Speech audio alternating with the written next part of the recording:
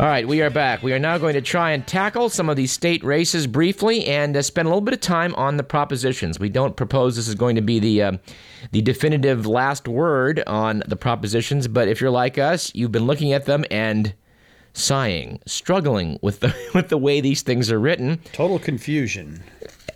We'll see what we can do. That, of course, is the voice. It may be familiar to you from our previous pre-election shows of Mr. Richard Cox, who is employed in a legislative tracking corporation, which, you track legislate all 50 states, I guess. All 50 states and the Congress.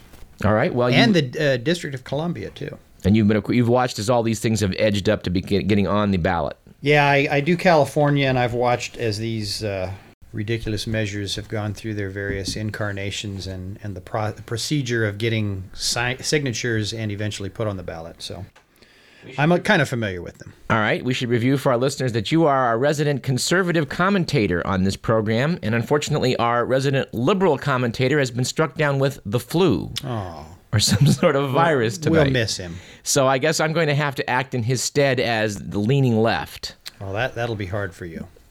Yes, it will. What do you want to do? You want to do some state races first? Just kind of go through quickly, go through these? Yeah.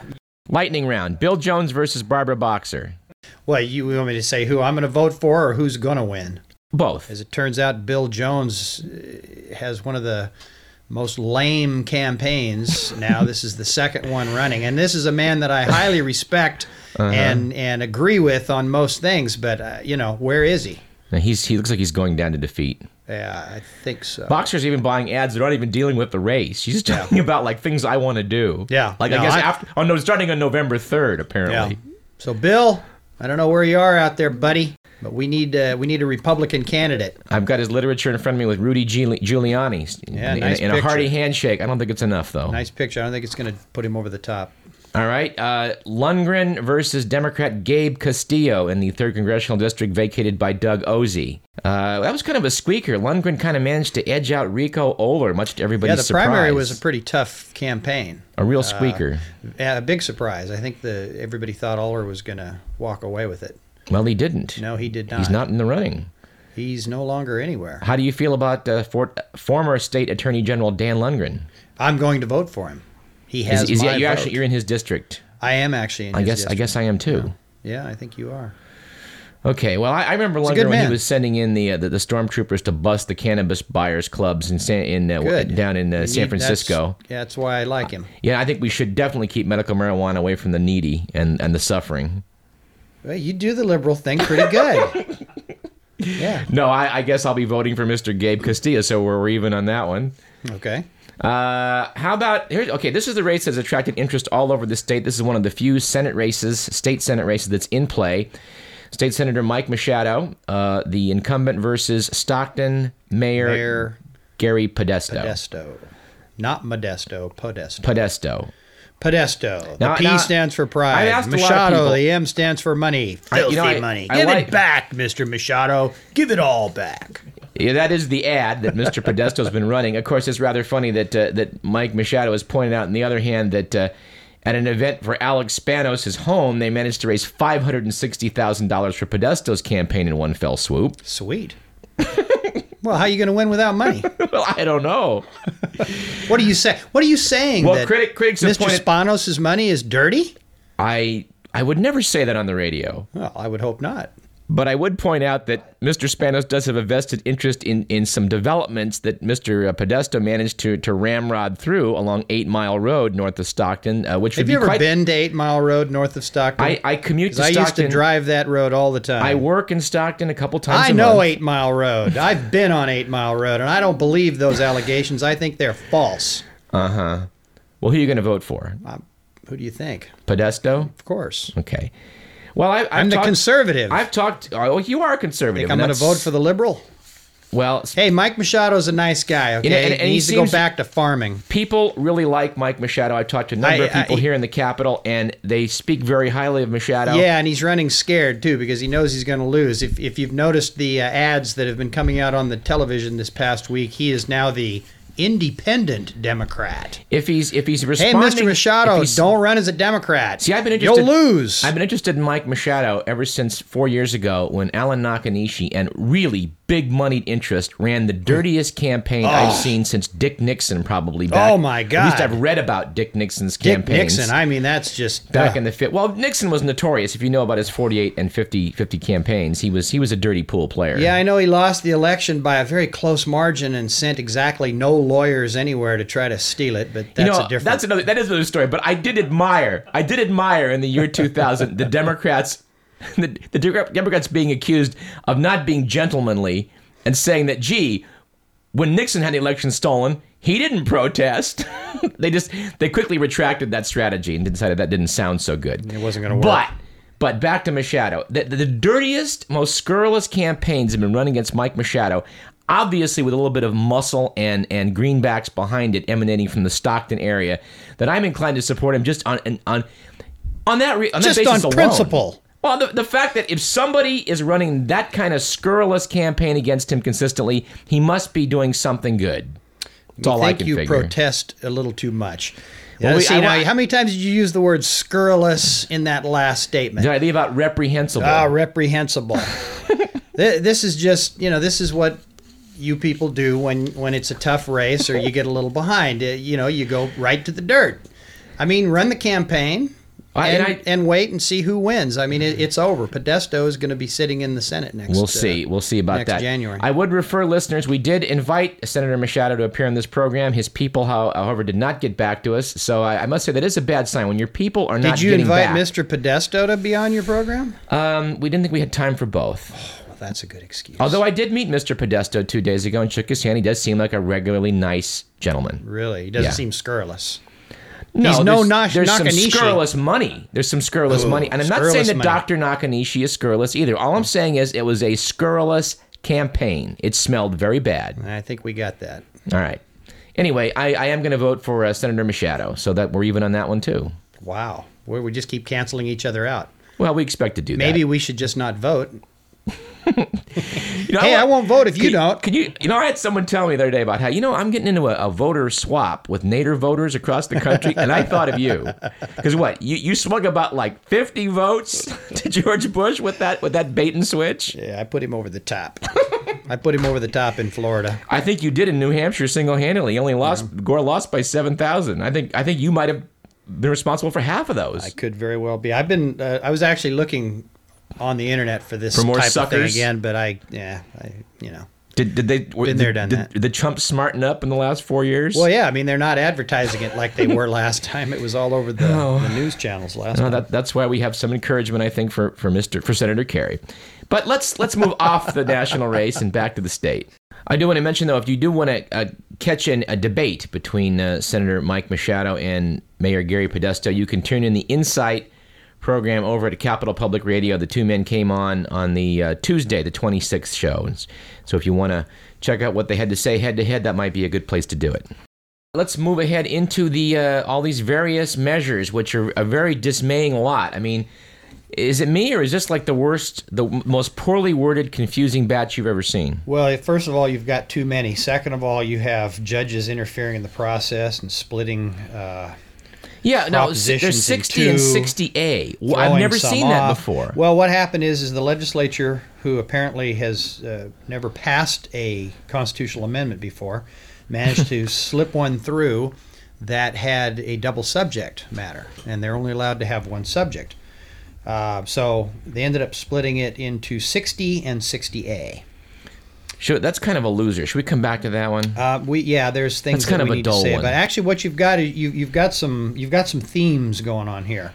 You've got 1A and 65, which are basically the same thing. 1A was created to supersede or take the place of 65 because it's apparently going to go down. Now, those are the two I'm just completely baffled by. What they do is they provide protection, so-called, for local government funds. You know how the state government comes in every year when we have the annual budget crisis, and they raid the local government taxes. Okay. 65, which is the one that people should vote for, but the proponents have given up on because I guess it's down in the polls. That one would really protect the local government money by preventing the state from taking it or causing them to pay it back within a very strict specified time period. Oh, God. Is this like a Prop 13 thing, or is this... No. This Nothing. is to keep the state from coming and taking the money and using it to balance the budget under the guise that they're then going to pay it back. Which, All right, of course, they never do. I'm throwing up my hands on this one. What do you recommend for 1A vote, and 65? Well, I vote yes on both of them. 1A is a watered-down version of the same thing. It'll still allow them to take money and you know, you have to read it. I mean, there's so much written on this stuff that you have to be a lawyer to understand it. But exactly, if you want to protect the funding right. for your local government, yes on 65, yes on 1A. All right. But well, there's no tax cutting or anything in here. It's not a Proposition 13. I should point out that you are of a conservative slant, but I'm a right-wing Christian, way out there on the right side. Oh, so good. Now you're losing everybody in Davis saying, why should we listen to him? But I'm trying to build that you up pretty much here. includes your whole audience, doesn't it? No, it doesn't. I think it does. We are heard from Lake Tahoe to the East Bay. And conservatives everywhere are tuning in. I can hear the dial switching as we speak. This is not a liberal show. I got news for you. But anyway, let's go to the two Indian gaming ones. The Indian gaming. They seem to be generating the most dings. 68 and 70. Now, 68 and 70. I have in front of me a list of the California ballot propositions and who's for them and who's against them. This is a list that includes like the California Manufacturers and Technology Association, the Farm Bureau, the Republican Assembly members, the Green Party, Sierra Club, and I got to say, there's not one organization out of 28 that endorsed Prop 68. Well, 68 is definitely It one was that portrayed you want by to vote no on. All it is it's a backdoor way to get more gambling in the state. Well, it said that if the tribes decided they didn't unanimously agree, then racetracks if could one start... tribe says, no, we don't want to get involved in that, the racetracks get to put in 200,000 slot machines or whatever it is. What kind of cockamamie ballot measure comes along that says if we can't get unanimous agreement out of anybody for this, then we're going to turn things loose? It's one that is pushed by people who absolutely want to increase gambling in the state of California and open it up to people other than Indian tribes. All right, well, explain this to me. Sometime back, very early on, I got a one of these flyers that had Larry Flint's picture on it. Well, and it didn't even talk about the ballot proposition, but this was the one that it was referring to about how it would expand gambling everywhere. Yeah. I was wondering who's behind this expensive flyer. Do we have an answer for that? I have no idea, but I know that the off-track betting people and the people who have money in that kind of endeavors would like for this to pass. I assume it may have come from them. Or from people who like to gamble. I mean, there's a lot of people who are going to vote for this because they want gambling to be expanded. That the tribes and the Indian casinos realized that this ballot measure would take their cookies away, and they were funding this slick piece of mailer. Well, I'm sure the Indian tribes don't want this to pass because this is a competition. Right, and Governor Arnold has said, we have cut a deal with them. We don't want to go back on it. Right. Well, he's cut a deal with some of them. But then that takes you to 70. The other proposition, 70, which is the one that would allow for more gaming compacts, but only with Indian tribes. Well, and that's probably one band that's pushing this over the other Indian tribes, and they want to pay 8%, and it just... I could only find, out of 27 groups on Prop 70... The only one... And these are people who want it to pass? No, I want it to fail. I counted up 27 different organizations. 26 are against Prop 70, and the only one that's for it is the Peace and Freedom Party of California is saying yes on 70. Everybody else says bad deal. Well, I guess that makes me a member of the Peace and Freedom Party because I'm for it. This basically is going to standardize the gaming compact situation, and I think that's a good thing. I'm opposed to gambling, but if we're going to have it, let's not make it any worse than it currently is and work on the process that we have. It requires the governor to negotiate 99-year compacts at a gaming tribe's request. They get to say, I get to lock this in for 99 years? Sure, why not? I'm voting no.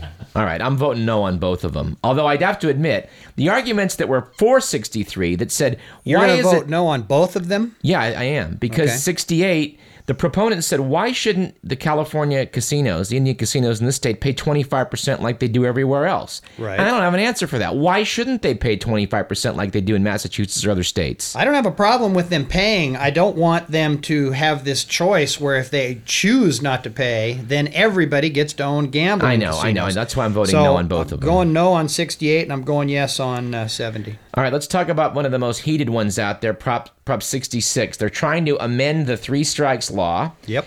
I voted, I must say, I'm ashamed to say it, I voted for the three strikes law because I thought it was only going to be used by DAs to put away violent felons, and the courts were being too easy, I thought, on a lot of people that were, bad folks should be put away. So who are the non-violent felons that have been put away by the three strikes law? Well, they put away a lot. They now have the discretion to put people away for drug offenses and less serious offenses if they're judged to be career criminals. Now, if it's their third strike. If it's their third strike. Which means they've already committed 2 violent felonies. Yes, but the third strike has been used to put away people on drug offenses that weren't violent offenses. The problem with allowing people who have had 2 violent felonies committed in their past to go out into public and just wander around doing drugs and stealing small, tiny little things that aren't worth much is that when these people get confronted in these situations, they tend to go violent. So I don't have a problem with somebody who's already been told twice, hey, the next time you screw up, pal, that's it. Okay? I don't have a problem with that.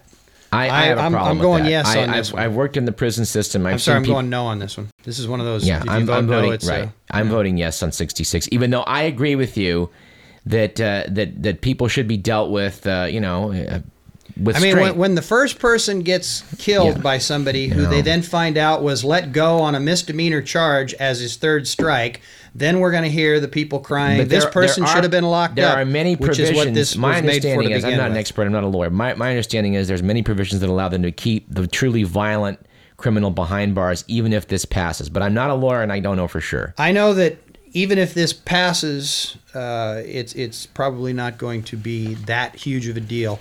But to me, it's a step in the wrong direction, so I'm voting no.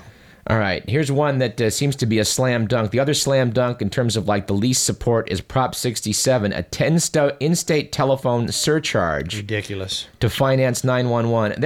It's not to finance 911. It's to pay for the deadbeats who get emergency medical service care in this state and don't pay for it. Yeah. And what in the world does a phone tax have to do with this? Yeah, well, there's not a lot of support for this. It's almost certain to go down. Well, that's good. All right. I'm voting no. All right, then we got there's a law number 69, proposition number 69. This is the one for DNA. Oh, I like this one. They'll be able to take more DNA samples from people, Right. store genetic database, yada yada yada. There's potential for this, but a lot of civil libertarians like the ACLU are I know the people against who are this. for the stem cell research are against this one. I love it. So I say, you're get all the voting- DNA and find all these criminals. They're going to solve a lot of old cases. They're going to take care of a lot of crimes. You know what? I'm gonna pass on that one. I don't know what to think about that one. So we can't always be of help. I feel I can't always be of help to our listeners, or just that's one they're gonna have to sort through. DNA samples. Yeah. Yes. I can't help you. Sorry. Okay. All right, let's go to stem cells. You mentioned Prop 71. Yep. This would create a bureaucracy in California, according to its critics. They're going to raise $3 billion for a California Institute for Regenerative Medicine. I see there's creating a state bureaucracy does have a downside, but I think that stem cell research is going to be so lucrative for whoever embarks upon it that I think we'll get our $3 billion back. So you think that the state of California should enter into this contract because it's going to make us money? We're going to make money off of this. I think ultimately it's going to be so unbelievably productive that I don't see how we can really lose. I just big. wonder what other state program you can cite where they've ever actually made money, and I'm not talking about tax money off of the project. Right here, I can tell you, I can cite right here the University of California, Davis. If they'd been licensing under more recent agreements, they've learned how to do this. But if you took all the innovations that have been given the world of agriculture that have been innovated right here at this university, and they got like $1 for every plant or whatever, but they don't. They didn't in the past. We'd be the richest school in probably the world. But is that really a function of government to be doing that? I mean, why? It always has been. What to make money? To come up with products and to finance research? That's always been a government function. But not for profit. Which I don't think there's going to be a profit off this anyways, but I'm just going with that because that was your argument. It's pretty hard to keep the profit out of an innovation. If you go to the National Institutes of Health and see the things they come up with, someone takes them and runs with them and makes money. For example, when I was a student here... And that's the government. Well, it can be. When I was God, it's so long. It seems like only yesterday. Yes. I was 24 years old. I went back to the NIH. I had my heart echoed. At that time, it was a new technology, a 2D you have a echo. Heart? And they echoed my heart. And I thought to myself, someday This will be a non-invasive technique that will be available everywhere. And now, every pregnant woman in America is getting an ultrasound. Yeah. It's amazing technology, and it just took off from the research they did. Well, let me just say two quick points on this, because we've gotten off on this money-making thing, which I don't think is going to happen. First of all, the whole stem cell research controversy, for me, is an ethical one. No, I don't think we should be doing this. I don't think the state should be doing it, especially when we don't have money to be doing a lot of other things that we need to be doing. The second, the main point is that what you've got here is you've got a bunch of people who are now running around trying to show everybody how great abortion can be. Oh, God. Okay. Now, right. no, that's all okay. Right. That's all right. I know you disagree. Yeah, they don't want to talk about it. And the second thing is, if we want to go into the business of making clones and then killing them for our own purposes. We're not talking about cloning here. Hey, well, no, you may not be. Oh, man. You may not be, but that's exactly what this will allow for in the future. And if you want to make clones and kill them to help make your life longer and better, then I think you should absolutely vote for this. But I'm voting no. All right, I'll let that statement stand unchallenged. All right, Prop 72, it's going to require health insurance be bought for employees and companies over a certain size. No, it's going to impact small business too much, and if you want health insurance, don't work at McDonald's. We need health care reform in this country. I am sympathetic to forcing on employers that they supply it all over the country. I don't know what to think about this one. Well, I'm going to pay $3 for hamburgers to get it, but it's not. They're not going to have jobs anyways. So. All right. Well, I do want to talk about three final ones. Prop 60 and 62 have to do with what's going to go on the ballot, and apparently this is an attempt to restore what the Democrats and Republicans got together to knock out, this idea that you'd pick the top two? Yeah, it is. It actually appears to be an attempt to restore the open primary, but upon further examination, and both parties are against this, but I'm kind of wondering why. Which is a good sign. Basically, well, ordinarily I would say if both parties are against it, we should probably vote for it. But in this instance, the problem is that what it's going to effectively do is it's going to remove third-party candidates from the general ballot.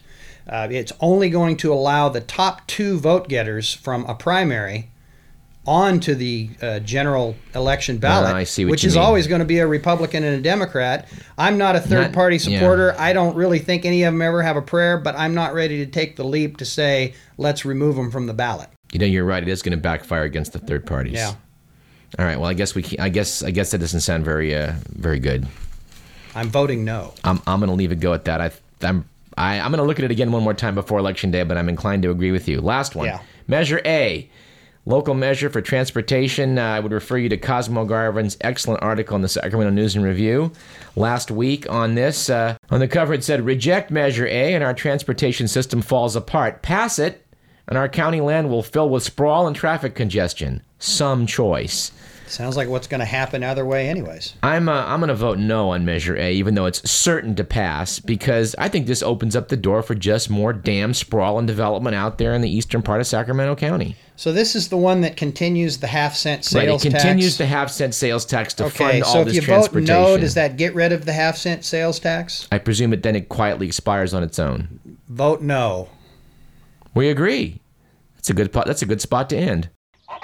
All right, we're out of time. It's up to you, the voter, next Tuesday to decide an awful lot of things in this country. Our thanks go to Richard D. Cox, as well as political comedian Will Durst, film documentarian and media expert Danny Schechter, and our own polling expert and investigative journalist Jerry Polikoff. We'll see you next Thursday after the election, hopefully with smiles on our face. You've been listening to Radio Parallax. This program was produced by Edward McMillan. Stay tuned for Todd as always. We're looking forward to seeing you next Thursday, 5 o'clock.